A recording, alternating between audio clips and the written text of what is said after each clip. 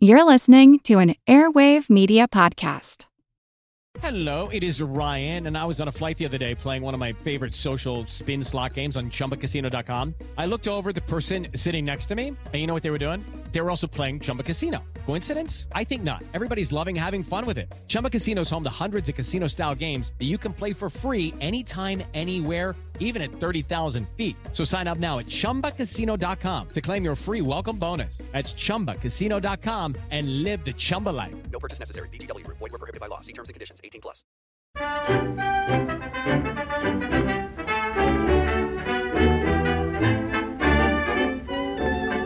Episode 19. This is the final time that this podcast will be a teenager. After this, it'll be looking for a career and thinking about kids and going travelling. So enjoy its youthful exuberance, because soon it'll be all waistcoats and mortgages. Happy episode, everyone! So I need some help. I'm looking for a birthday present for my dad. Say, man, how do you check on your appearance before you go to work in the morning? Work? Oh, this isn't sounding hopeful as a present for my dad. You better make a close-up look in the mirror and see if you need Wild Root Cream Oil. You know, Wild Root Cream Oil helps you make a successful impression. It keeps your hair handsomely in trim, relieves dryness, and removes loose dandruff. Oh, hang on. This sounds like it might just be perfect, actually. And there's not a drop of alcohol in Wild Root Cream Oil. Ah, maybe not then.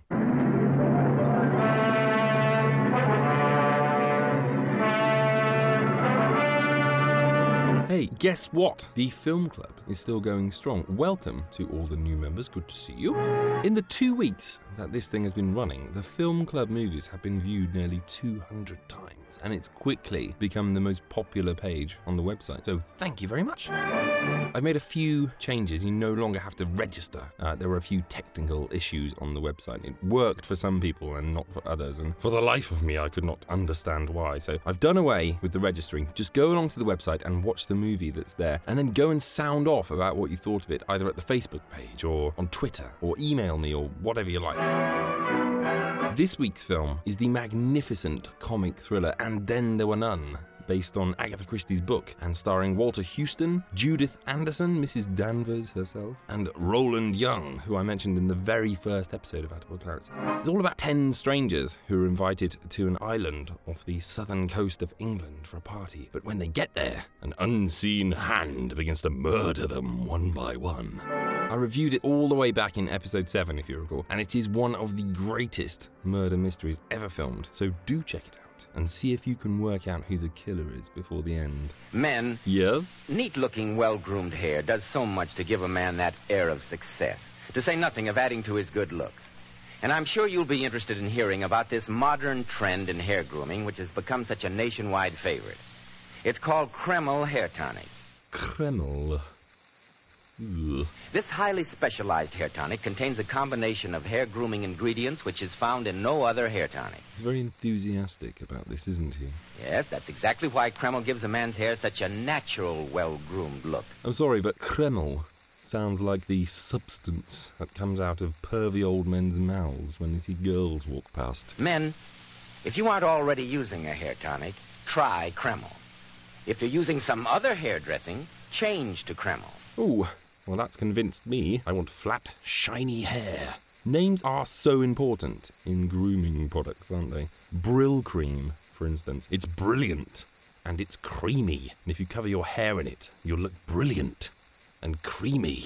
Kreml, Kreml Hair Tonic. You just get the feeling that Kreml will make you look like an absolute prat.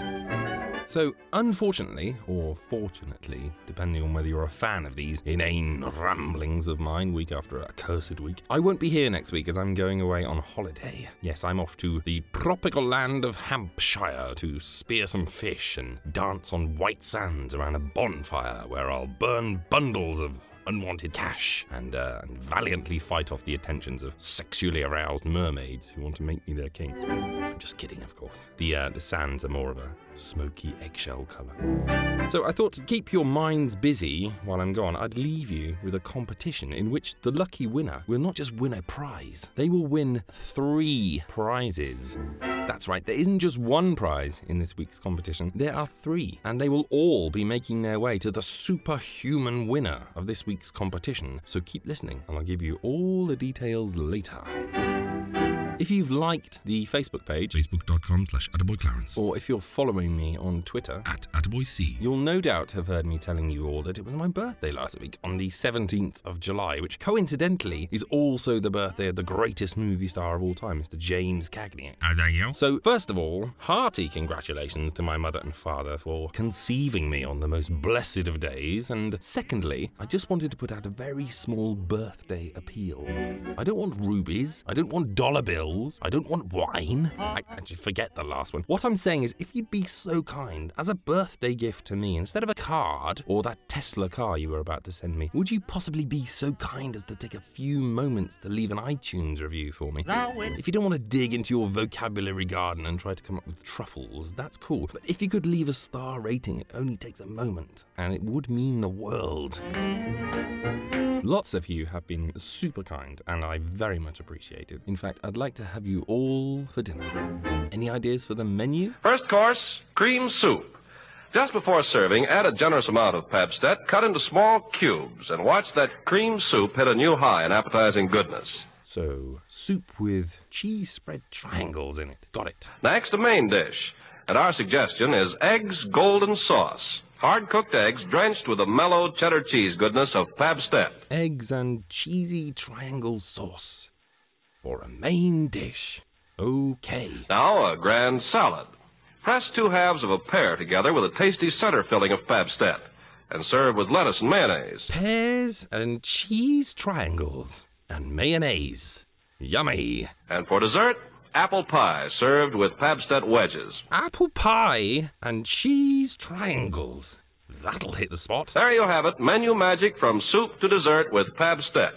And you'll find dozens of other exciting ways to surprise your family with this nourishing, wholesome cheese food. Well, I do hope you like cheese, everyone. Come on and gorge yourselves on cheese triangles mixed with every other food group. And don't worry if you overdo it. I've got the perfect remedy. You worked too hard, you ate too much, the cheesecake made you greedy. Let your aching head and stomach hear this message from old Speedy. Alka-Seltzer, plop, plop, fizz, fizz, oh, what a relief it is. Plop, plop, fizz, fizz, oh, what a relief it is. Ah, those Speedy Alka-Seltzer bubbles burst into action to relieve your upset stomach and aching head fast. Use only as directed.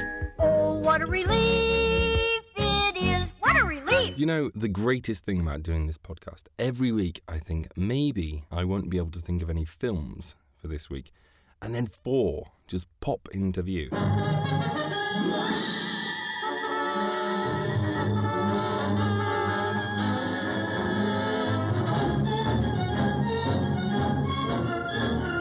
So, as I said last week, the theme for this week's Festival of Film Fappage is action movies. Yes, they had action movies back then, and they kicked their fair share of asses in these things. In fact, there were hardly any asses that went unkicked. So many asses were kicked that even specially trained ass doctors couldn't keep up with the demand. The first film I want to tell you about is The Mark of Zorro from 1940.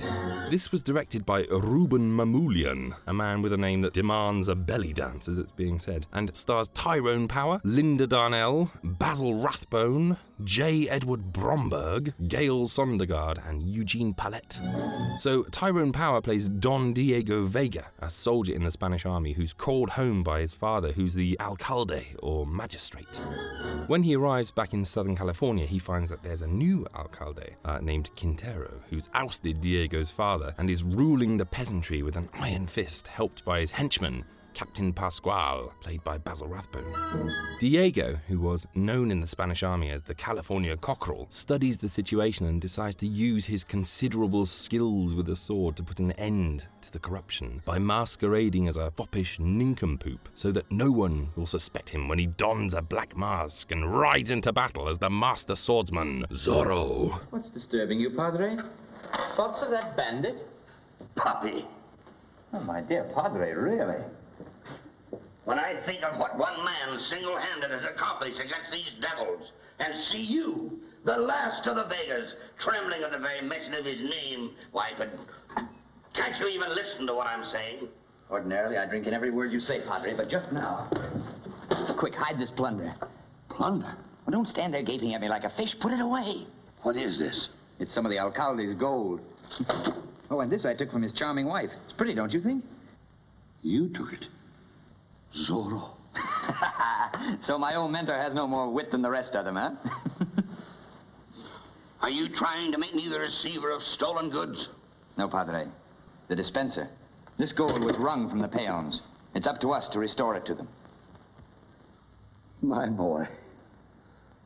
My boy. My Diego. Padre. So, apart from the fact that Eugene Palette, who you just heard in that clip as Fray Felipe, is quite possibly the most un-Spanish man who ever lived, this is an absolutely note-perfect romp. There is not one wasted moment on screen.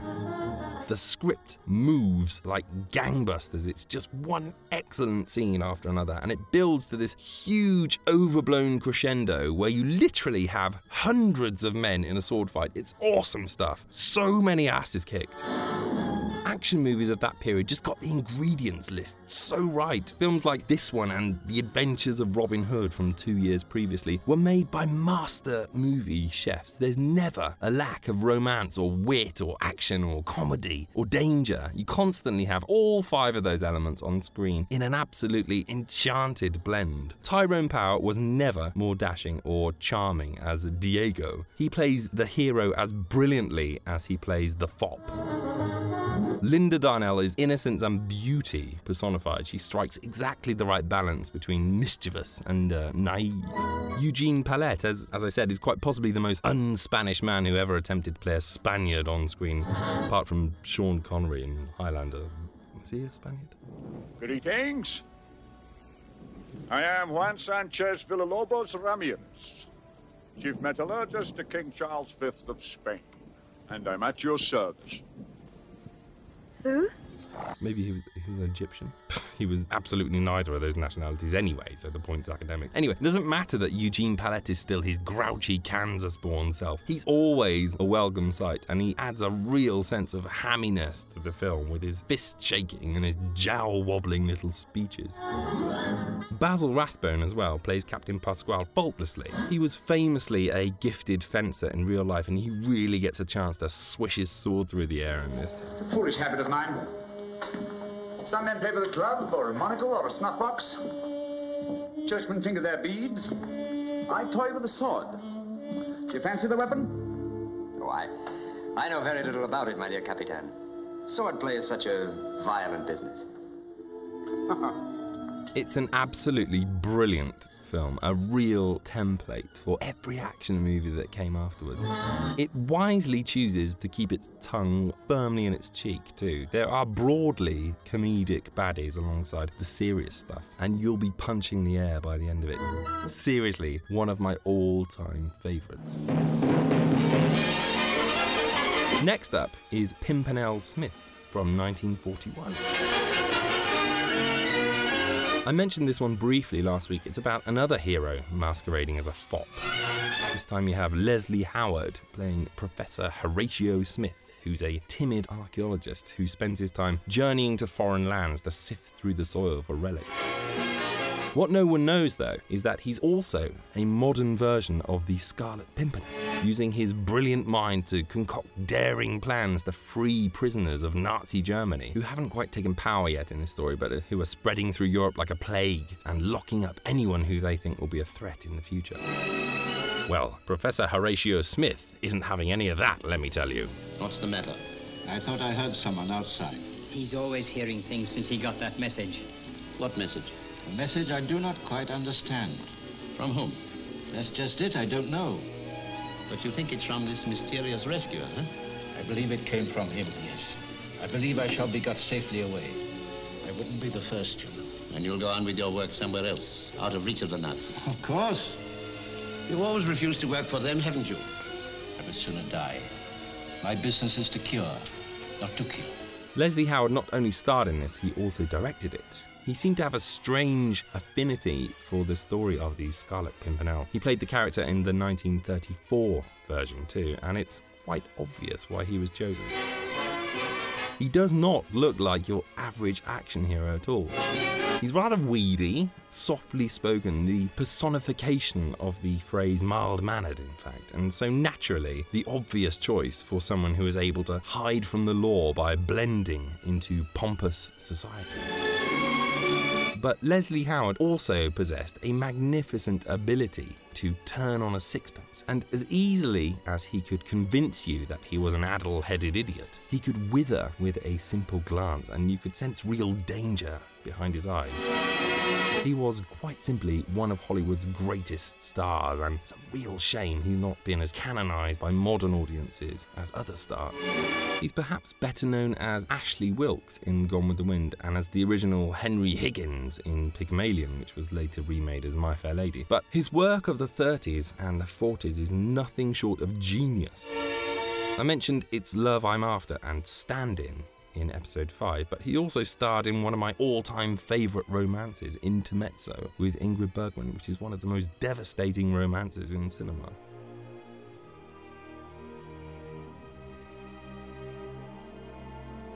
Throughout the late 30s and early 40s, though, Leslie Howard threw himself full force into fighting the Nazis. He regularly spoke out against Nazi Germany and made sure to include lots of jokes about Nazi leaders, especially Goebbels. He'd also been travelling extensively throughout Europe to lecture on film and doing everything he could to shore up support for the Allies.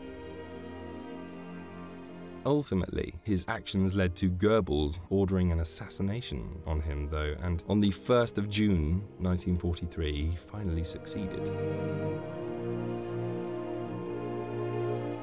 Leslie Howard was on his way back to England from Portugal when his plane was attacked and shot down by the Luftwaffe.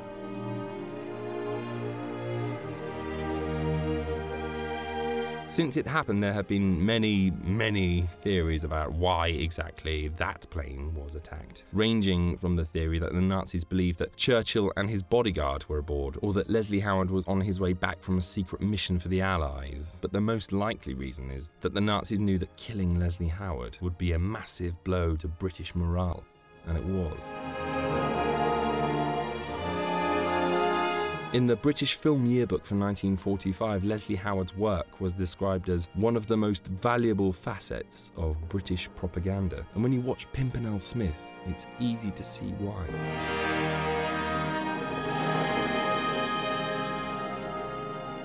You will never rule the world because you are doomed.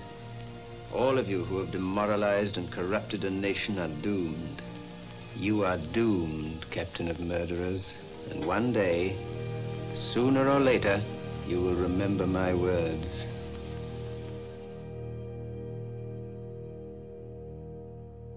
As an exercise in propaganda, it's a victorious little film where brain power regularly defeats oafish violence. And as an action film, it's a little more subdued than The Mark of Zorro, but no less valuable. It's a thinking man's thriller, with not many outlandish set pieces, except for one that involves Leslie Howard disguised as a scarecrow who has to remain silent when Nazi officers start to fire at him, but a real sense of threat and some genuine thrills.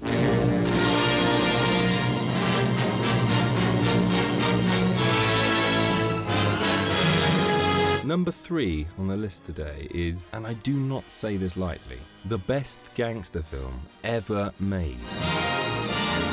This film is called The Roaring Twenties. I know many of you will probably be bristling by now at the outrageous statement I've just made, but hear me out. Modern audiences, when asked about gangster films, will often tell you that The Godfather and Goodfellas are examples of the best, and I'm not going to argue with those people. They are superlative movies that really get under the skin of the people behind organised crime, which is why they're so revered. And I certainly regard them both as classics of cinema. They're epic in their scale and their storytelling, and they're absolutely wonderfully made. But as much as I admire and respect The Godfather and Goodfellas, they're not the kind of films that I find myself reaching for at all times of the day. I have to be in a very specific mood. The Roaring Twenties, however, is the kind of film that I could watch on a loop throughout the day, week, month, year. I could watch it ad infinitum for the remainder of my life and never lose interest in it. It's epic in its storytelling. It's colossal in terms of production. It's faultlessly cast. And it's an absolute hijacked ship's worth of fun. And that's what makes it one of my favourite movies of all time. It follows the story of Eddie Bartlett, played by James Cagney, who's in the final days of World War I alongside George, played by Humphrey Bogart, and Lloyd, played by Jeffrey Lynn. Well, when the war finishes, they find themselves shipped back to the States, where they have a terrible time adjusting back to civilian life. It's tough trying to find a job and everyone's poor. Well, Eddie soon finds himself drawn into the world of prohibition when he meets a nightclub singer named Panama Smith, played by Gladys George. See, Buster, it's easy. All you gotta do is pay off. With what? With sucker money. Ever since Prohibition, it's been floating around waiting to get picked up. Now, a bright guy like you. Now, look, will you stop conning me? Tell me what goes on. Right now. You've been nice to me. You took a rap that I couldn't afford to take. It would have put me out of business. And I'd hate to see someone like you banging his head against a stone wall. Now, the liquor business is going to grow big, and it's going to grow fast. So get in line, Buster. Hack drivers are a dime a dozen. You gotta know people. I know people. It takes money. Well, I can get it. If you start small. Tell me. What's in this for you? What's your take? Nothing. That story about the guy in the cell was a sad one. I'd hate to have somebody tell me that about you. He quickly rises to power to go from being this honest, good guy ex-soldier into this hard-bitten, tough-as-nails racketeer who, despite being the head of the city's biggest crime syndicate, still has an absolute heart of gold. This is a still. Some of the alcohol we get around here is not so good, so we give it another cooking. Eh? Our Jiggers here is making scotch. A little alcohol, a little water, a little color, a little flavor, boom. Tonight we deliver it at $6 a quart. Costs $0.50. Louis here's an artist. He gives it that good saltwater smell, you know, right off the boat. Smell it up good, Louis. Right. Hi, Danny. Hello, Eddie. Hello, Mineola. Hello. Where's your manners? Oh, yeah. Hello, Miss Mineola. No, the dice, the skimmer. Oh, excuse me. Hello. This is the deluxe department. The boy here's making champagne. Tonight it will be delivered at the best circles. $15 a quart. Is it real champagne? No, it's diluted New Jersey Applejack. The chumps will think it's vintage stuff right off the boat. Bottled in France. It's kind of cheating, isn't it? Cheating? Yes. Cheating if you get caught. But you don't get caught if you take care of the right people. And this is big business. Very big business. But, of course, it isn't long before Eddie falls foul of the city's other crime boss, a rival bootlegger named Nick Brown, played by Paul Kelly, who keeps thwarting Eddie's attempts at breaking into the big leagues by controlling all of the imports of real booze from Europe. So Eddie enlists the help of his old army buddy, George, and together they embark on a series of heists and liquor robberies that build their empire up even further. What do you have? Oh, nothing for me. You don't have to be afraid of this stuff. This is a McCoy. I drink it myself. Still doesn't make any difference. I don't like it. You liked it well enough to knock over this boat for $100,000 worth of it. A dress salesman doesn't have to wear dresses, does he? So I have to clip you, George. You ain't clipping me. You're clipping Nick Brown, the guy I work for. He's gonna be awful sore at you, Eddie. I'm in too much of a hurry to worry about anybody getting sore at me. He's a mean guy. I'll take my chances. You know, I think I'd like to take mine with you. Between the two of us, we ought to do all right together. I'm doing all right now. Oh, look here, Eddie. It ain't gonna be so easy the next time. Brown ain't gonna stand for you hijacking his boats like this. The next time he'll be ready for you. One fine night, a 5-inch shell is gonna blow the top of your head right off. You can't spend your profits in the bottom of the ocean. Go on. Well, it's like this. I got the organization to bring the stuff in, and I know where to get it. You got the organization to peddle it. What you mean is you want to double-cross Brown. Been done before, you know. Mm-hmm. What do you say? I don't trust you, George. You could stand a little watching yourself. Mm-hmm. That sounds like a pretty good basis for a partnership. You're on. It's a deal. Right. When this film is finished, you will look back on it and marvel at the fact that all this happened in one movie. You have psychopaths and love triangles and heist sequences and music and shootouts and assassination attempts and action scenes and murder and comedy and romance and suspense. It's all presented as a kind of window on the past, almost like a news report. So now and then it breaks away to update you on what was happening in the world at the time, which works seamlessly with the narrative. Today, while the earth shakes beneath the heels of marching troops, while a great portion of the world trembles before the threats of acquisitive, power-mad men, we of America have little time to remember an astounding era in our own recent history. An era which will grow more and more incredible with each passing generation, until someday people will say it never could have happened at all. One of these sequences tells you everything you need to know about the stock market crash in about 30 seconds and includes some absolutely mind-blowing special effects to illustrate the devastation caused by the massive financial collapse that happened, that even if it were remade today, could not be bettered. It's filmmaking perfection. Cagney, as always, is magnificent in the film. He has his heart broken at one point, and the pain on his face as he apologizes and walks away is devastating. He's also called upon to play an alcoholic in the later parts of the film, and his performance is scary stuff. You can almost see the broken veins on his face and the weariness on his skin. It's one of the best roles he ever played. Bogart is also wonderful as the psychopathic George who casually murders a young German soldier in the first 15 minutes and makes a joke about it, and then sneers his way through his circle of friends in the middle section of the film. He often played rats before he began his more heroic series of films, but my God, he played a rat well. You have Frank McHugh as Danny, Eddie's best friend, who's this lovable, lumbering presence who sticks by Danny like a puppy, even when things start to take a turn for the dark. Priscilla Lane plays Jean, who Cagney's besotted with, but who doesn't return his love. And Gladys George is her wisecracking best as Panama Smith, who harbours a really tender and equally unrequited love for Eddie.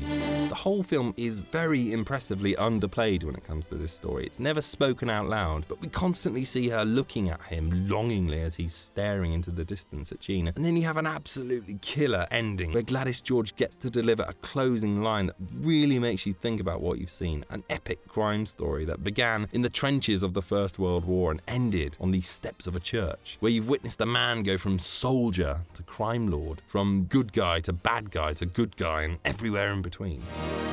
It's a stone-cold classic movie. As I say, in my opinion, it's the greatest gangster film ever made, because not only do you get the epic scale and the peek behind the eyes of the people in organised crime, it's also a barrel of fun. I'm probably going to watch it again tonight.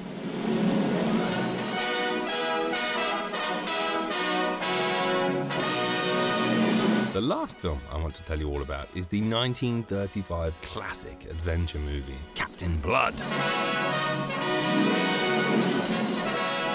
This was Errol Flynn's first breakout hit. He'd actually been in a couple of small Australian films in the 30s, but in 1935, Warner Brothers took a risk and cast him in the lead of their $1 million pirate epic Captain Blood, and the rest was history. It's the story of Peter Blood, an improbably named doctor who's wrongly imprisoned for aiding a rebel and sent to the colonies as a slave, where he falls in love with Olivia de Havilland, escapes and steals a Spanish galleon and turns pirate. Befriends and then fights Basil Rathbone, kicks 1,000 asses, has a ton of swashbuckling adventures, and ends up saving England. And here's the Captain Blood! If this film was a drink, it would be a pint of Coca-Cola with 20 Mentos fizzy sweets thrown in. This thing just fizzes and explodes with action and fun and vitality. It's so much fun to watch that even the hardest of men will need to reach for a fan now and then to cool themselves down like a geisha. And here's the Captain Blood! You have biting, you have intrigue, you have kissing, you have piracy, you have ass-kicking, you have Basil Rathbone, you have cannons and swords and swinging and punching and some more ass-kicking again. The makeup, so much makeup. Errol Flynn looks like a prostitute at times. And at exactly 58 minutes in, rejoice in a literal ass-kicking. Lionel Atwill gets his ass kicked off a ship. Not a figure of speech, he gets kicked. up the ass until he falls off the ship. Can you swim, Colonel Darling? We're giving you the chance to cool off some of that excessive heat of yours. Over the side with him, men!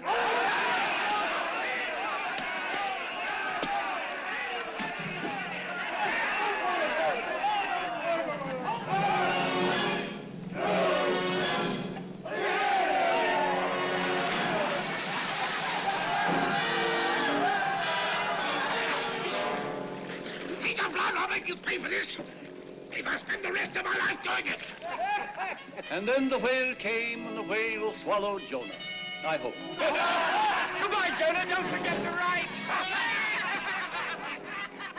I know pirates are kind of anathema to people. You've either had it ruined by the Johnny Depp films, or it seems like an old-fashioned form of excitement to you. I'm exactly both of those things. I'm instantly switched off when I hear previous generations saying things like, well, of course, every child wants to be a pirate and a vagabond and embark upon adventures and play cowboys and Indians and dig for buried treasure and go to war and shoot a gun and play hopscotch on a public street and urinate on a wall next to one's friends and climb a tree until one's head reaches the clouds and eat squirrels and score the winning goal and play cricket with one's contemporaries and play with a hoop and stick and trade marbles in the sand pits and pretend to be Robin Hood. Because to me, that stuff is rather dated now. I've never gotten the appeal of Peter Pan, for instance. But Captain Blood, even though it's now 79 years old, is an absolute ton of fun. It's the sort of film that even today's children will absolutely love. It's funny, it's romantic, it's exciting, and so many asses get kicked. It's stupid amounts of fun, even the quieter scenes. For example, there's a scene just after they've stolen the Spanish ship and they're drawing up a list of rules to live by. It's nighttime and there's a few lanterns hung around the deck of the ship. All the men have gathered on deck and Captain Blood is addressing them all. You have the twilight horizon in the far distance and the ship is kind of rocking ever so gently, and it's movie magic. It's so evocative of adventure. You just want to be there, punching the air and saying, "Aye, Captain," and sailing off into the great unknown with these guys by your side. Now, men,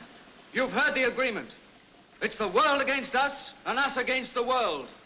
His hand will be against every man, and every man's hand against him. Genesis 16th chapter, 12th verse. Those of you in favor of these articles, raise your right hands and say aye! Aye! Best thing about this too is that these aren't model ships they're destroying. These are full-size pirate galleons they're blowing up. When you see cannonballs tearing into the wood of the masts and the sail bursting into flame and men scurrying around the decks like ants, this is an honest-to-goodness pirate ship you're seeing being destroyed. Hollywood style, of course, but no expense was spared. It's a lavish production, an awe-inspiring spectacle, and all of the magic is real. Radio playtime. Well, why the hell not? Buckle a swash, I say. Draw your sword and sail off with me now on a stolen Spanish main and prepare thyself for an ass-kicking in the ears. Because the Lux Radio Theatre mounted a superb version of Captain Blood in 1937, featuring original cast members Errol Flynn, Olivia de Havilland, and Basil Rathbone. So hoist the mainframe and set sail, me hearties. There's a squall ahead and an ass-kicking's on the horizon. England, in the year 1685.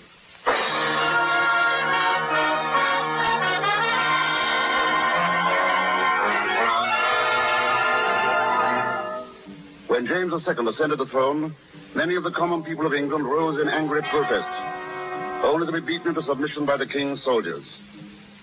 Those rebels who survived the royal butchery were led to another certain death, a trial by a jury in Taunton Castle.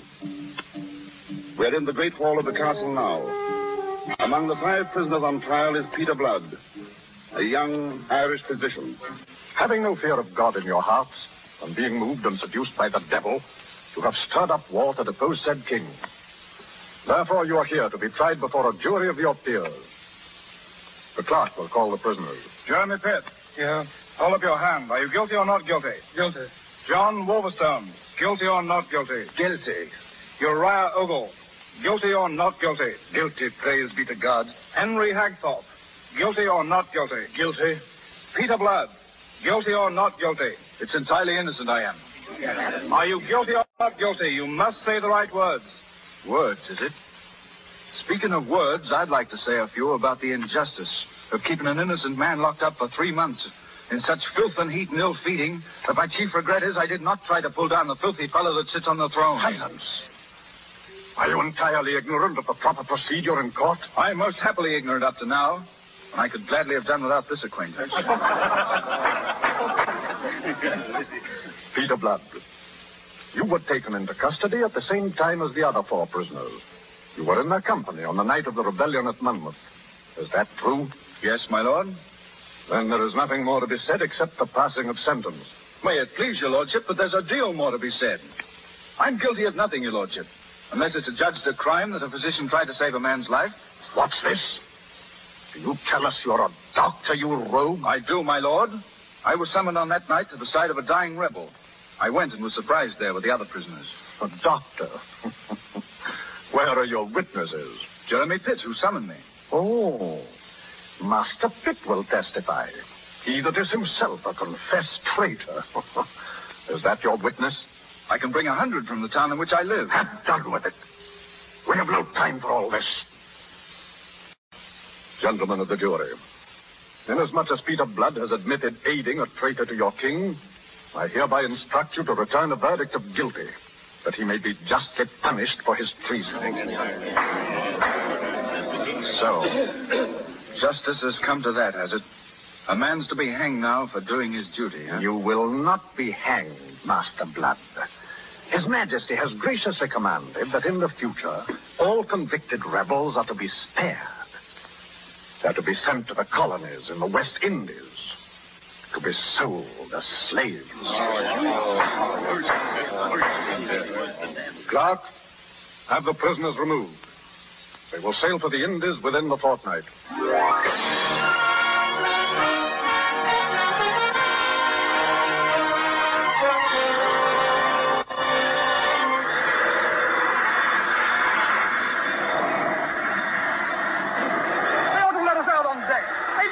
Keep us in this hole like rats in a trap. They've no right, I say. Be quiet, Jeremy Pitt. Keep a hold on yourself. Then the Lord arose and rebuked the winds and the sea, and there was a great calm. Matthew chapter 8, verse 26. There'll be no calm upon this sea, Master Ogre, until we sight Port Royal. If ever we do sight it. Do you think we will, Peter Blood? Aye, to our worst luck, Wolverstone. It's the sun that rages there, so I hear. Burns deep into a man's blood till the skin shrivels on his bones. Oh, God. What has happened to us, Peter? Oh, we're sweating the fields, Jeremy. First be bought and sold on the auction block like you'd haggle for a pig or a horse. Now count your teeth. Feel your muscles. Put a price on your head small enough to be an insult to a beast. Yes, it's a gay place, the auction block. A fine, gay place.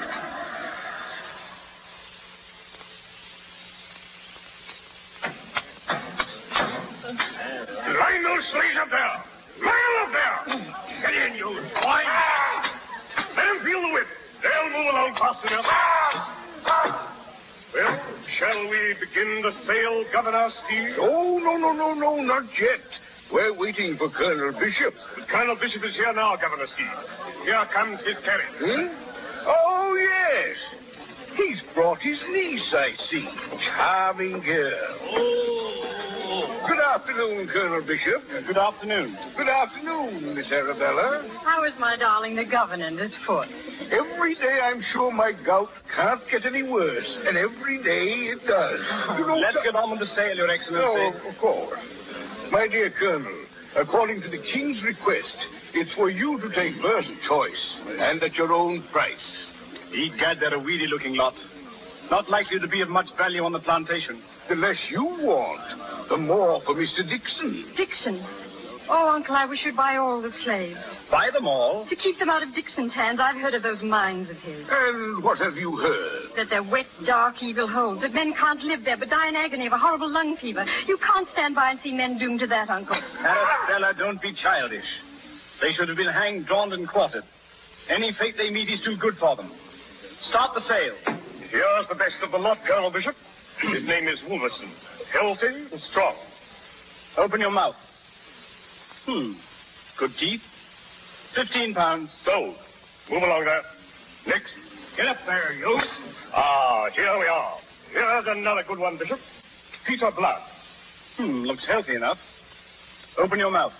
Open yours and we'll compare them. I wager my guns are in finer shape. Who is this bag of impertinence? Peter Blood, sir. A doctor he is. Stand over here. Now, open your mouth, you dog. If there's a dog here, let him show you his teeth. I'll show mine only to bite. There's a rebellious rascal, Arabella. Good for him. He has pride, Governor. Not so good for him, evidently. His pride will purchase him a ticket for Dixon's mine. He isn't there yet. Auctioneer, Miss Arabella? let me speak to this prisoner. Speak to a dog. Arabella, get back to the carriage. Please, Uncle.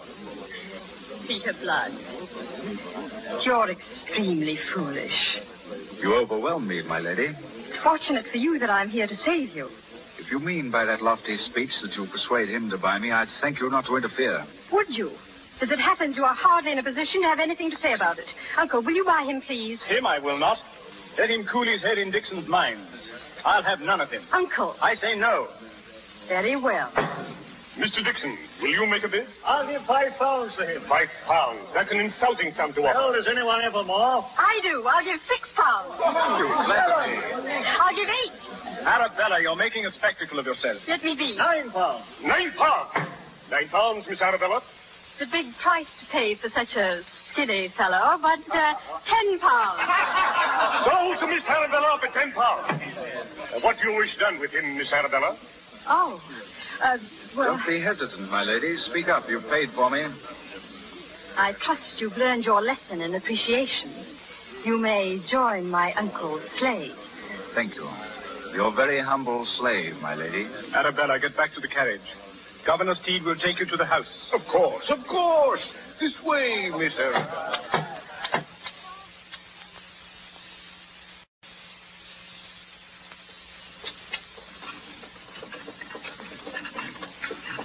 Oh, nasty, bumpy roads. My foot's a bundle of fire. What does the doctor say, Governor? Say? He says nothing, of course. Well, then why not try someone else? Another doctor? There's only 2 in the whole blasted island, and each is worse than his partner. There is another now. Who? Peter Blood? Oh, a slave. Would you elevate a slave to be physician to the governor? Well, why not? If he can help you, you can't tell. He may be very good. Well, it might be worth a try. I'll have him come and treat me for a while. Why are you laughing?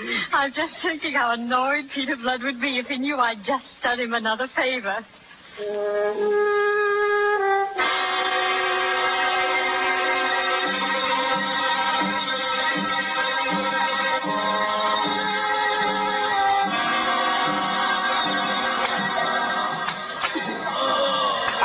Faster, you swine!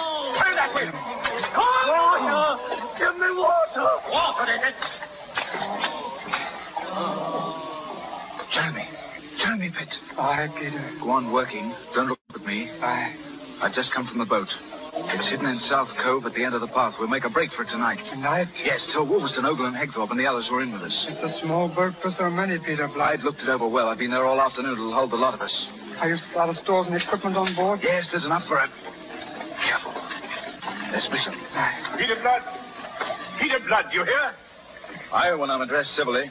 A taste of the lash might improve your hearing. Uncle, please. Be quiet. Where have you been? I've been at my work, attending to the governor at his house. You lie. Why? The governor's had another attack of gout. He's been screaming for you like a wounded horse all afternoon. Well, then, it appears I was not at the governor's house. Where were you then? Well, I was... He was with me, Uncle. Eh? What's that? Thank you for protecting my reputation, Dr. Blood. But it was a useless gallantry. My uncle knows that I spend my time with whomever I please. You might choose your company with better taste. His Excellency is waiting for you, Blood. Travel, Bishop. I'm coming. Get on up to the house, Blood, and don't delay. Would you care to drive up, Dr. Blood? Well, thank you. Drive on.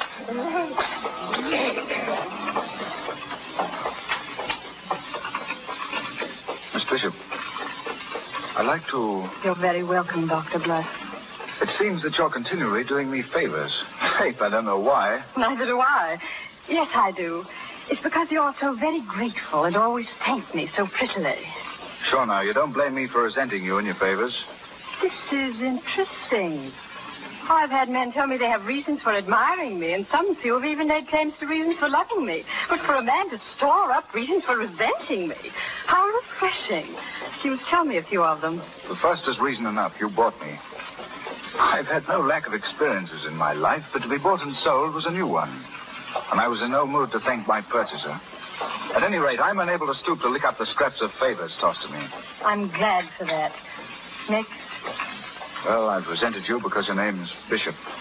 My thoughts have lumped you with your uncle. How was I to know, bedad, that a devil can have an angel, a niece? I'm a resentful man. That is a pretty fair compliment. Have you any more reasons for resenting me like that one? Indeed I have, and the strongest of all.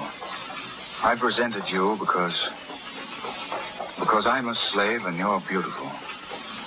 Do you understand that? I don't know. If you were to explain further. No, I've already talked too much. Why did you lie to your uncle? Why did you tell him I was with you? Why? Dr. Blood, you're a physician and should know. Is it not considered unhealthy for a slave to be seen at a boat? At a boat? Why should it be? Boats put out to sea. Slaves may not. You're jumping at conclusions, aren't you? Why? This afternoon I happened to drive past the South Cove. Fortunately, I was alone at the time. I see. Miss Bishop, it's difficult for an Irishman to apologize, but I hope you can forgive me for having thought badly of you. I will. I will if you tell me what you think of me now.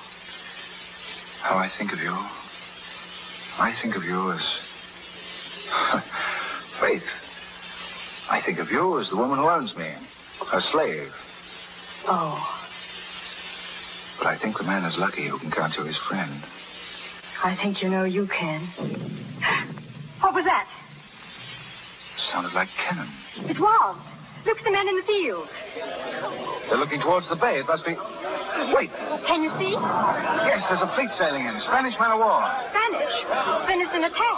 A surprise attack. Quick, into the house. Where are you going? I've got to see the men. We've work to do. Dr. Blood, come back. Don't go down there. Peter, Peter.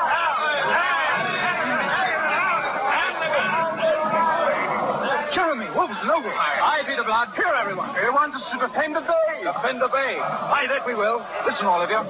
This is our shot. Our chance to be drilled by a cannonball. Listen.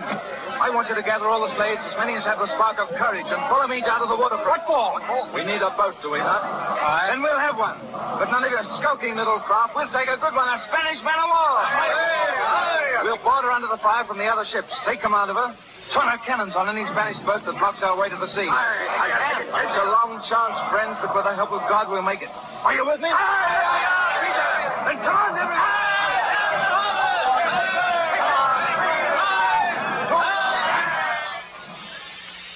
It's a miracle, I say. Did you see that boat, Colonel Bishop? A Spanish man of war saved the town from destruction. A Spanish boat, but manned by Englishmen, I'll warrant. She sunk the rest of the Spanish fleet and holds the bay alone. It must be that some brave party of citizens got aboard that ship and have taken it captive. Gad, I think you're right. Someone should go aboard and congratulate them. Yes, I'll have the longboat row me out. Oh. I'll not be long, Your Excellency. I hope your uncle does them full honor out there. They deserve it, Your Excellency. Whoever commanded that party was a brave man. A very brave man. I wonder who it could have been.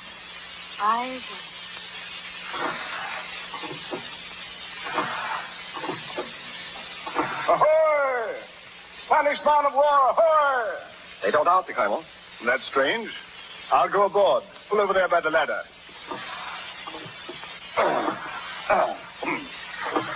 Stand by the boat. I'll be down directly. Aye, sir. Ahoy! Is anybody here? Welcome aboard our boat, Colonel Darwin. You? I, Peter Blood. Was it you, then, who took this ship and turned defeat into victory? Myself it was. Myself and these, my friends, and your friends. Gad, my life, it was heroic. Heroic, is it? Dad, was that? Well, you amaze me. Upon my soul, you amaze me. Blast me, you deserve well. You all deserve well, and you shall find me grateful. How grateful? Well, I'll ask His Excellency to write home to the king on account of your exploit. And maybe some portion of your sentence shall be remitted. The part would be expected from you. Colonel Darlin, such unusual generosity from you must be making you feel very ill. Now, as your physician, I prescribe... Hanging! No. Wait. We've done no hanging yet, men. Ogle, what do you suggest? So they took up Jonah and cast him forth into the sea. Are you ready, men? No. Let me down. One, put me down. No.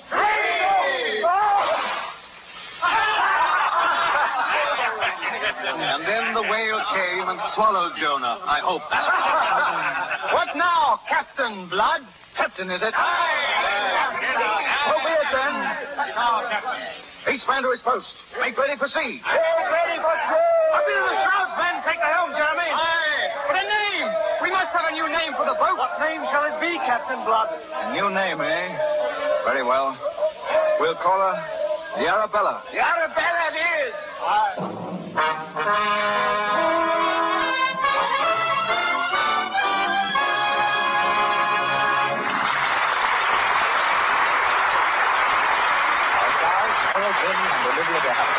Going on with Captain Blood in just a moment. Now, a short side trip to the home of a reporter from one of the famous movie magazines. This particular reporter has a new roommate from New York. Let's listen in. Peg, do me a favor, will you? Kind of look over this beauty article tonight. I walked the dressing rooms of every studio in Hollywood today to get the dope for it. Oh, why don't I get jobs like that? I've never been in a studio dressing room yet. Boy, I'll bet those screen stars have some plenty expensive beauty aids around. Upkeep on $1 million complexions must be something. Hey, don't tell me it's news to you that screen stars use Lux toilet soap. Why, everybody knows that. But believe me, there's a lot in seeing it with your own eyes in the dressing rooms at RKO, Warner's, and all the rest. Of course, I've heard a lot about Lux toilet soap. And now that I've seen a lot of movie stars' complexions myself, I've decided I'll give it a whirl. That girl is in for a smooth complexion, the kind that screen stars have to have. Remember, when 9 out of 10 screen stars use Lux toilet soap, it's because this soap keeps skin smooth. Lux toilet soap guards against cosmetic skin. Its active lather removes the hidden traces of dust and dirt, stale rouge and powder that might remain to choke your pores. Before you put on fresh makeup, remove your stale makeup with Lux toilet soap. And be sure never to go to sleep at night without this important care. Lux toilet soap is a beauty soap thousands of happy girls are using. You'll like it, too. Once again, Herbert Marshall. On with the story of Captain Blood, starring Errol Flynn and Olivia de Havilland. There's Basil Rathbone, Henry Stevenson, and Donald Crisp.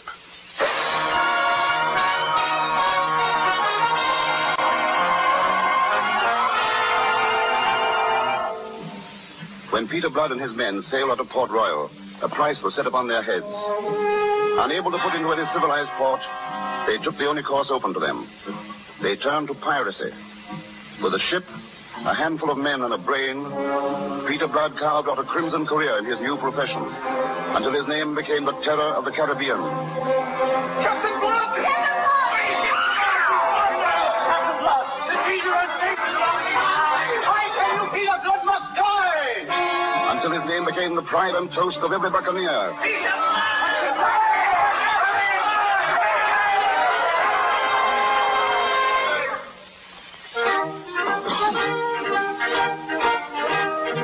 Tortuga, an island off the coast of Haiti, was the one haven of refuge for pirate craft. Captain Blood and his men are there now, in an evil-smelling tavern, dimly lit by hanging lanterns, crowded with drunken, leering buccaneers.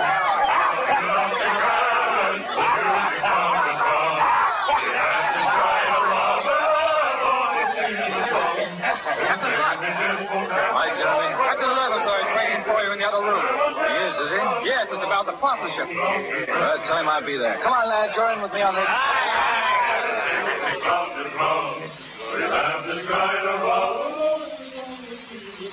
It is is as I tell you, mon Captain Blood. What a pair we would make. In all the Caribbean, there is no buccaneer so strong as me. Except you. You almost flatter me, Levasseur. Then why you hold off so long your consent we become partners, huh? Here you have been in Tortuga these 3-4 months. You must be even so much in need of gold as I. Such a partnership requires sober thought. My poor brain has been dancing with rum this whole week, Klaus. Even so drunk, your brain is the greatest, huh? With your brain and my strength, oh, Monsieur le Capitaine, what? There is nothing we cannot do. Bedad, there's very little I can't do entirely without you. My men are much in favor of the partnership. That is so, men? And my men? I'll leave it to them. Are you in favor? I don't. Very well, then. It's done. But wait, Levasseur. It's understood, is it not, that we sail under my articles? It is. But I do not like so very much your so strict rules about women. No women to be taken as prisoners. Agreed? May we? To get you as a partner, mon Capitaine, I would agree to anything. Now, what is the first order, mon Capitaine partner? We sail with the tide. Outside the harbor, we'll scatter. Each ship will proceed singly in order to pick up what stray prizes we may run into on the journey. We'll converge at the island of Virgin Magra. Magnifique, I give you the toast to our so great success. Let me give one to the greatest captain on the coast. Capitaine Levasseur. Captain Blood. Here. Captain Blood.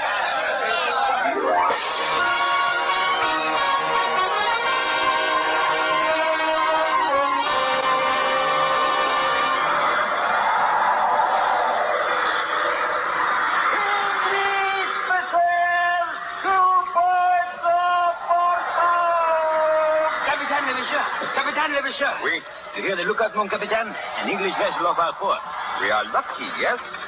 Just as I am about to give up and anchor to wait for my partner, Captain Blood, this very fine English prize walked right into my parlor and said, Bonjour, Levasseur.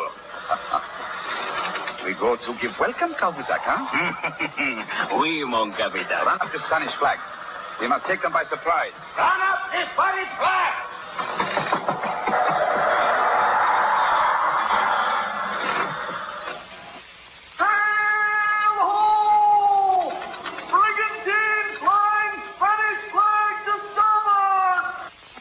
Vessel, the lookout says. Do you see it, Lord Willoughby? Aye, there it is, Miss Arabella. Oh, yes. I wonder if she's going to Port Royal, too. Have you been away long, Miss Arabella? Almost 6 months, a kind of vacation. You glad to get back? In a way, I suppose I would have stayed longer in England if my uncle hadn't sent for me. He's been made governor, you know. Yes, I've heard. It's natural that he should want his niece back again. One needs a woman to brighten up social occasions, especially when the woman in question is so very charming. However else things change, Lord Willoughby, the art of flattery still flourishes. Stab me if it's flattery. When the king ordered me on this journey as a special emissary to the West Indies, I looked forward with some trepidation to a life among the savages. When I came aboard and found that you were one of those savages returning home to her native heath, my grateful eyes couldn't believe it. You pictured us running around in animal skins eating raw meat? Why not, in a country filled with Indians, Africans, and pirates? Oh, speaking of pirates, did you ever happen to hear of a wild rogue named Peter Blood? Peter Blood? Yes. No, I don't know him. I hardly number pirates among my acquaintances. No, of course not. Silly of me. I only mentioned him in passing because he happens to touch on the business of my mission. Your mission? Yes. I'm sent to attempt to blot out all this piracy, my dear, in a manner which I must keep secret until I can find Captain Blood. Oh, you're looking for him. Aye. Look, stab me if that Spanish vessel isn't cutting clean across our bow. Captain Hall! Captain! Yes, your lordship? What ship is that, you know? Well, I've been watching her, your lordship. She flies a Spanish flag. But she could be anything in these waters. We're in pirate waters now, aren't we? Yes, my lord. Yonder bank of low clouds is the island of Virgin Magra. Exciting, isn't it, Miss Arabella? Could she be a pirate ship by any chance, Captain? Well, any ship we meet in the Caribbean could be a pirate ship. You know, I wouldn't trust. She fired across our bow. All hands on deck! All hands on deck! She is a pirate ship. And the talon! Get below, Miss Arabella. The captain's going to fight it out.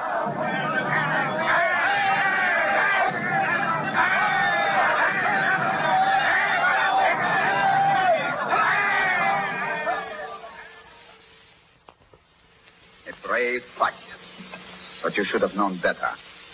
Stand the prisoners before me, Klahuzak. Wait. Stand here, my Lord Willoughby. And, you here, madame. My friends, this pleasant strip of beach on which we find ourselves is the island of Virgin Magra. No boats ever put in here except mine. And one other. So you may put aside any hope of rescue that may be in your mind. The ransom for you two, Lord Willoughby and the so charming lady, is fixed at 20,000 pieces of 8, and I shall provide a boat for you to go to Governor Bishop at Port Royal to collect it, Lord Willoughby. Meanwhile, Mademoiselle remains with me as hostage. I find it very lonely on this island. I refuse. Absolutely and utterly. My friend, do you see this knotted cord? It is capable to screw a man's eyes out of his head. Very well. Do your worst. Lord Willoughby, thank you, but don't be foolish. You can't fight against them. Mademoiselle is right. I beg you to spare yourself, monsieur. And the young lady. I have been too modest. But since I have said 20,000 pieces of 8, I have said 20,000 pieces of 8. And for what, if you please? You said 20,000 pieces of 8. Peter Blood. Good morning, never, sir. Captain Blood, I did not know you were on the island. Oh, yes. We arrived late last night and put into a cove a few miles to the west. We've walked across to give you good day, but fate, I seem to have interrupted some little business of yours. Who are these people? Yes, Miss O. Look, Captain. She's the girl. You recognize the prisoners, Captain Blood? Why, no. Who are they? Well, I have captured them. A titled Englishman at the niece of the governor of Jamaica. Really? Then I suppose congratulations were in order. But had you forgotten there is an article in our agreement forbidding the taking of women prisoners? That so foolish article of yours. I was not aware you regarded it so when you signed. Would you care to dispute my opinion now? Your men against mine. No, not this morning, thank you. As you say, a foolish article. That is why these prisoners are not my own. A matter personal. And the 20,000 pieces of 8? Also, a matter personal. Whatever valuables come into our possession are the joint property of all our company. Then it is I should cut the prisoners up in so many little pieces and pass them around, eh? Yes. Obviously, these prisoners, and especially the young lady, must be kept in someone's hands for, shall we say, safekeeping. But why your hand? Why shouldn't Pierre have her? I should have her. Or Rock, or Jacob. Since she's as much their property as yours. Come here, girl. Here, I say. What do you want with me? I want to look at you. Be damned if I blame you, Lever, sir. A trifle skinny, perhaps. But an attractive baggage at that. And now, my captain, since you covet what is our joint property of war, you may have her, providing you're willing to buy her. Buy her? Yes, at the price you yourself have set upon her. 20,000 pieces of 8. That is right, mon capitaine. It is reasonable. It is in the article. What is in the articles, you fool? Where do you suppose I have 20,000 pieces of 8? Then let someone buy her who has. Who? I. You? I don't wish to be bought by you. Well, someone once told a slave it happens that you are hardly in a position to have anything to say about it. You want the girl? Yes, why not? And I'm willing to pay for what I want. There's your ransom. And now, mademoiselle, if you please. No. Let go of that girl. Captain Lever, sir, do not. It is honorably settled. It is not settled to me. He'll not take her while I live.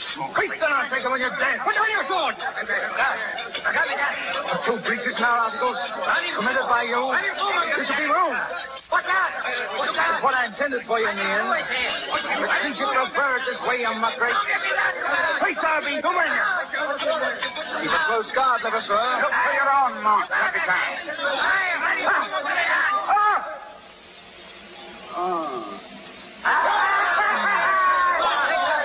He's dead. Clean through the heart, Captain Blood. That, my friend, ends a partnership which should never have begun. Wolverstone. We're leaving. Take the girl. What are you going to do with me? Where are you taking me? I've not decided as yet. I'll go to Port Royal or nowhere. Will you now? You'll find you'll do as I say. What right have you to treat me this way? Right. The right of possession. Wolferson, you may take my property aboard ship.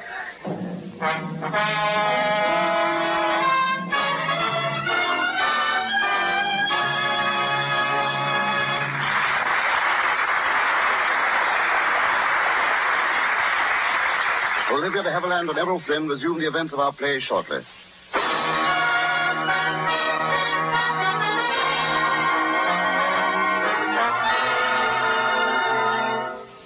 Captain Blood's unchivalrous actions toward Arabella were prompted by necessity to safeguard her from the men. Now in his cabin on board the boat, he expresses his true feelings. He paces the floor exultantly as Arabella sits watching him. Arabella, to think that you're really here in the cabin of this ship which I named for you. I dared to hope that someday you'd be here to gather all these precious things I have for you. See, Arabella, ankle rings from Persia. And look, red jeweled slippers, long golden chains. And this dress, Arabella, this blue dress. When I saw it, I thought of your eyes. And I knew it was made for you to wear. I'll never wear it. Nor any plunder gotten by a thief and pirate. Thief and pirate? Thief and pirate. Arabella, you... I've seen your pirate ways. I've seen myself bargained for and fought over. A combat between jackals. I thought you understood. You mean you thought you'd bought me? I suppose I should have regarded that as a compliment. You pirates are used to taking what you want without the formality of purchase. I advise you to go back to your ladies at Tortuga, Captain Blood. To your ladies who are thrilled by your bold, lawless ways. I only hate you and despise you. I might have expected your thanks for what I've done this day, but very well, let it be so. I'm thief and pirate, and I'll show you how a thief and a pirate can deal. Once you bought me for 10 measly pounds. Now I bought you for considerably more. The amounts of no matter. What matters is that now I own you as you once owned me. You're mine, you understand? Mine to do with as I please. Captain Blood. Well? Lord Willoughby sends his compliments and requests that you talk to him at your earliest convenience. He's sent out by the king himself. You can return his compliments and tell him to go to the devil. I'm not convenient to any friend of the king. Aye, sir. Oh, wait. I'm going on deck. Jeremy, take this lady to her cabin and see that she stays there. Aye, sir.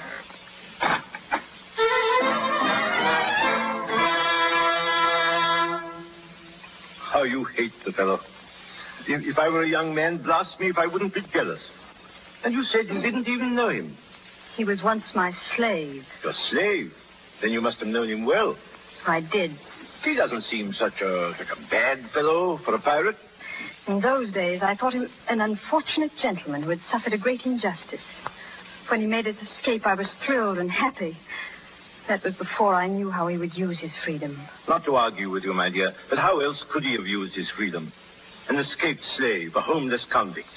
And aren't you forgetting that a man's bitter heart may demand its revenge? That's the unforgivable thing, to have held his revenge above all else and so to have destroyed himself, for he has. I've seen pirates. I know what they are. Cruel, evil, greedy, plundering peaceful cities, torturing their captives. Beasts out of hell they are. Are you so much in love with him? In love with him?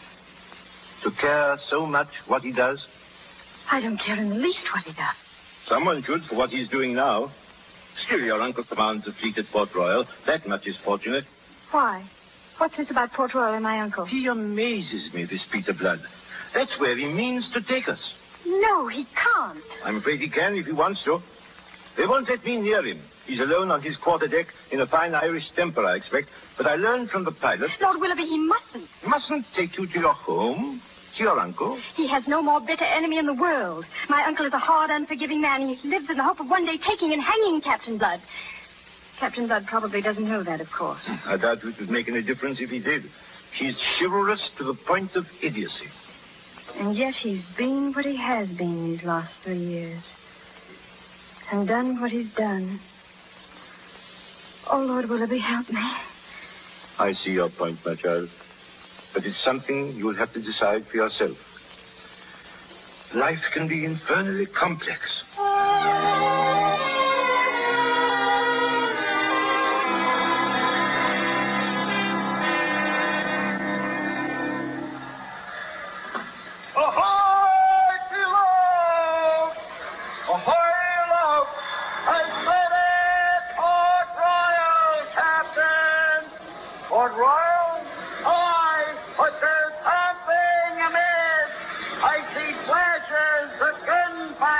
On ships in the harbor. All hands on deck. All hands on deck. What's wrong, Captain? The battle in progress in the harbor. Ahoy, love. How many ships do you make out? 2, sir. They are firing on the fortress. The fortress is replying. It's an attack on Port Royal, then, but who? Pirate craft, perhaps. I wish I could make out their flags. Captain Blood. Aye? For days I've been trying to see you, Captain. And now, if I may speak to so inaccessible a person, perhaps I can supply you the answer. You can? If Port Royal is attacked, they are likely French ships. French? Why French ships? When two countries are at war and one is attacked, who would it be but the enemy? England and France at war? You mean you didn't know? Where have you been the past 2 months? At sea, out of touch with the world. Ahoy, below! The fire from the fortress is weakening. One ship is already firing on the town. But where is the English fleet that's supposed to protect the town? I can supply the answer to that. It's out chasing pirates. Bishop wouldn't let his fleet leave its post in time of war. He wouldn't dare. No? Colonel Bishop is a very old and I may say a very dear friend of mine. It's probably me who's out there. Fool planter. And me in his own front yard. Hard aboard with the helm, Jeremy. Aye. Helmsman, hard aboard! Aye, sir. May I ask, Captain, what are your intentions? I set out to land you at Port Royal, your lordship, with some risk to myself from the English fleet. Now a stroke of luck has removed them from the picture. Well, we best be turning back. Can you, an Englishman, be thinking of leaving when yonder an English town is being taken? Well, of what should we be thinking? Of the honor to fight for your king. To fight for my king, is it? You hear that, lad? The honor, is it? There's not a word to use in the same breath with him, and furthermore, he's not my king. Then you fail to show him the same loyalty he shows you. Loyalty now. Honor and loyalty. Fine words to describe him. He was loyal enough to send me to seek you out, to offer you pardon for your past crimes, freedom from your slavery, and more than that, a commission in his own navy for you and your men. What? The king wants us to join his navy? You can read the document for yourself, Captain Blood. I wouldn't soil my hands with it. I'd block it before I'd saw it. However you hate the king, England is still England. And a bad king's a bad king, and if it's James, he's worse. James? This commission is sent by King William. King William? Who may be King William? I allude to His Majesty King William III, William of Orange, who with Queen Mary has come over from the Netherlands and has been ruling England these past 2 months or more. You mean they've roused themselves at home and kicked out James? Yes, and he's fled to France and is hiding there. And therefore, England and France are at war. And King William sent us this commission? He did. He knows that you are good men, wrongfully sold into slavery.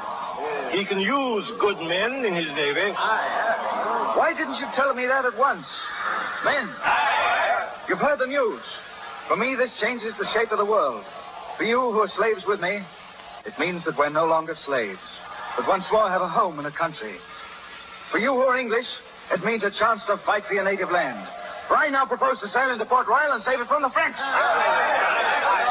Those of you who are not Englishmen, you'll have to be content with fighting for Captain Blood. And for the loot you'll find on the French ship.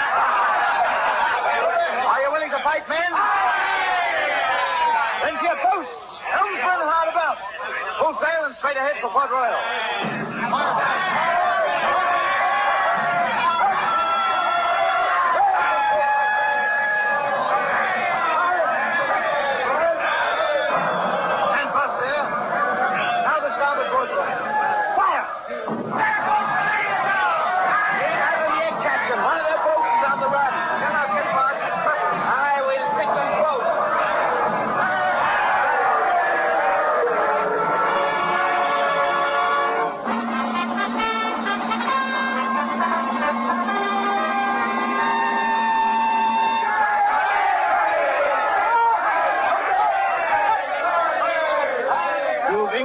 Thanks, Captain Blood, and my admiration.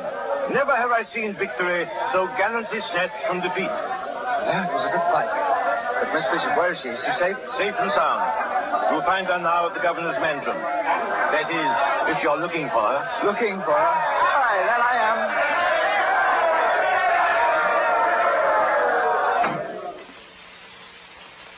Good evening.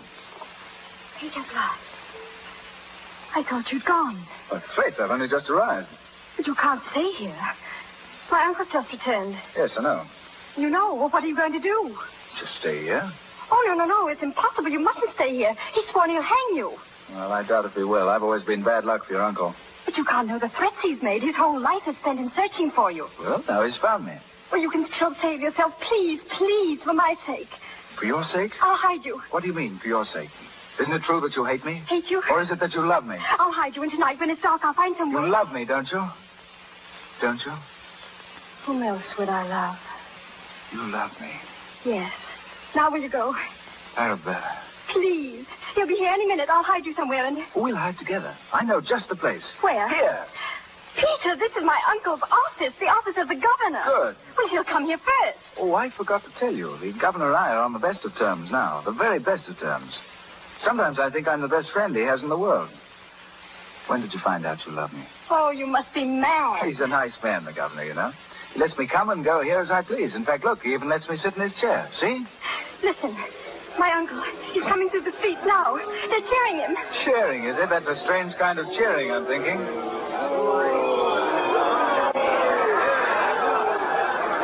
Take your hands off me, you rogues. I have arrested you by order of His Excellency the Governor. The Governor? You're mad. I am the Governor. You mean you were the governor? But you've changed that in your absence. Bishop, you're removed from office for abandoning your post in time of war. Who the devil are you? My name is Willoughby. I'm a special emissary from His Majesty the King. Lord Willoughby? You were informed, I think, of my coming. Oh, yes. And yet you went off on some wild goose chase after a pirate, leaving your capital at the mercy of the enemy. It's a serious matter, Colonel Bishop, as you may find. But, your lordship... I'm not concerned to hear your reasons, man. His Excellency the Governor will hear you. The Governor? You'll find him inside the house. It rests entirely with him, whether you're hanged or not. This is one more item to the account of that scoundrel Blood. By heaven, what a reckoning there'll be when we meet.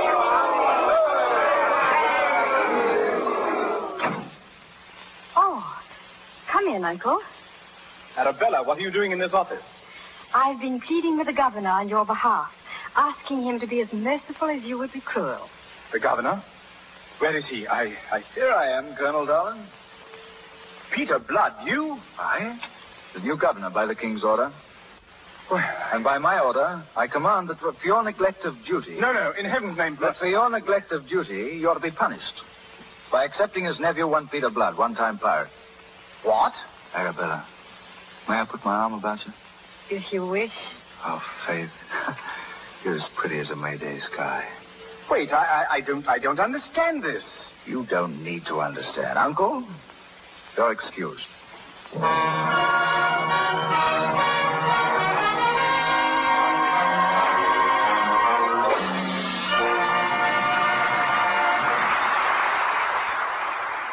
And that was Errol Flynn, Olivia de Havilland, and the slightly underused Basil Rathbone in Warner Brothers' classic adventure yarn, Captain Blood.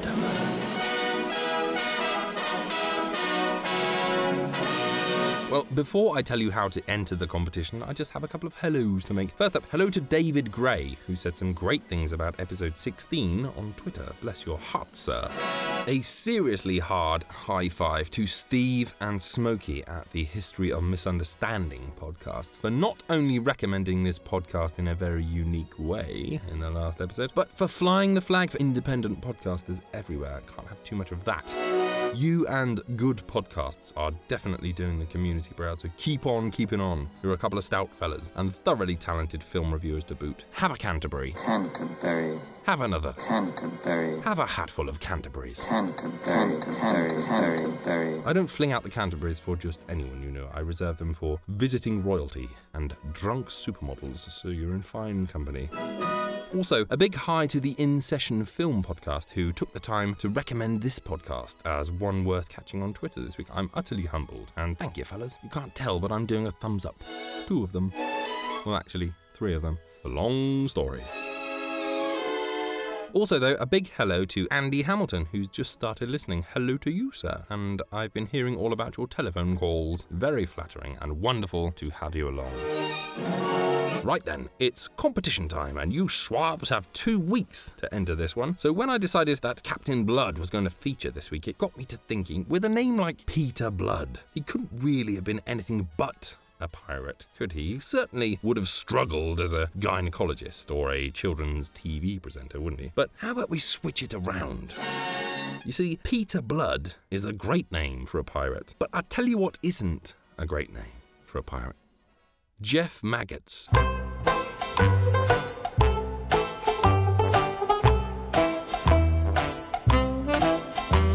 Jeff Maggots would never be a ship's captain. Neither would Andrew Fetus, or Trevor Shunt, or Derek Schmapton. And here's the captain! Schmapton! That's what I want from you. The worst name for a pirate captain you can possibly think of. Neil Paint. You just can't get excited about seeing Neil Paint swinging across some rigging, can you? Chris Daffodils. And here's the captain! Daffodils! So try and come up with the worst possible pirate captain name you can think of and send it to me via email at adam@attaboyclarence.com, or post it on the Facebook page, or @reply me on Twitter where my name is @attaboyc, and the person that comes up with the worst pirate captain name will win not 1, but 3 prizes. And here's the captain! Graham Polythene. It's a heavenly trio of prizes. Yes, a trio of angelic wonders. I am giving as a prize every single film I reviewed last week.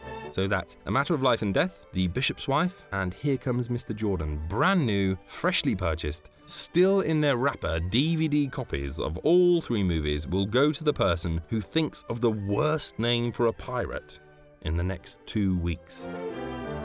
Kevin Trumpets. And here's the captain! Trumpets! You can enter as many times as you like, so every time you think of something terrible and ridiculous, send it in on Twitter or Facebook or via the email, or you can actually message me through the website too, and I'll be reading out some of the greatest entries when I see you again for episode 20 in 2 weeks' time.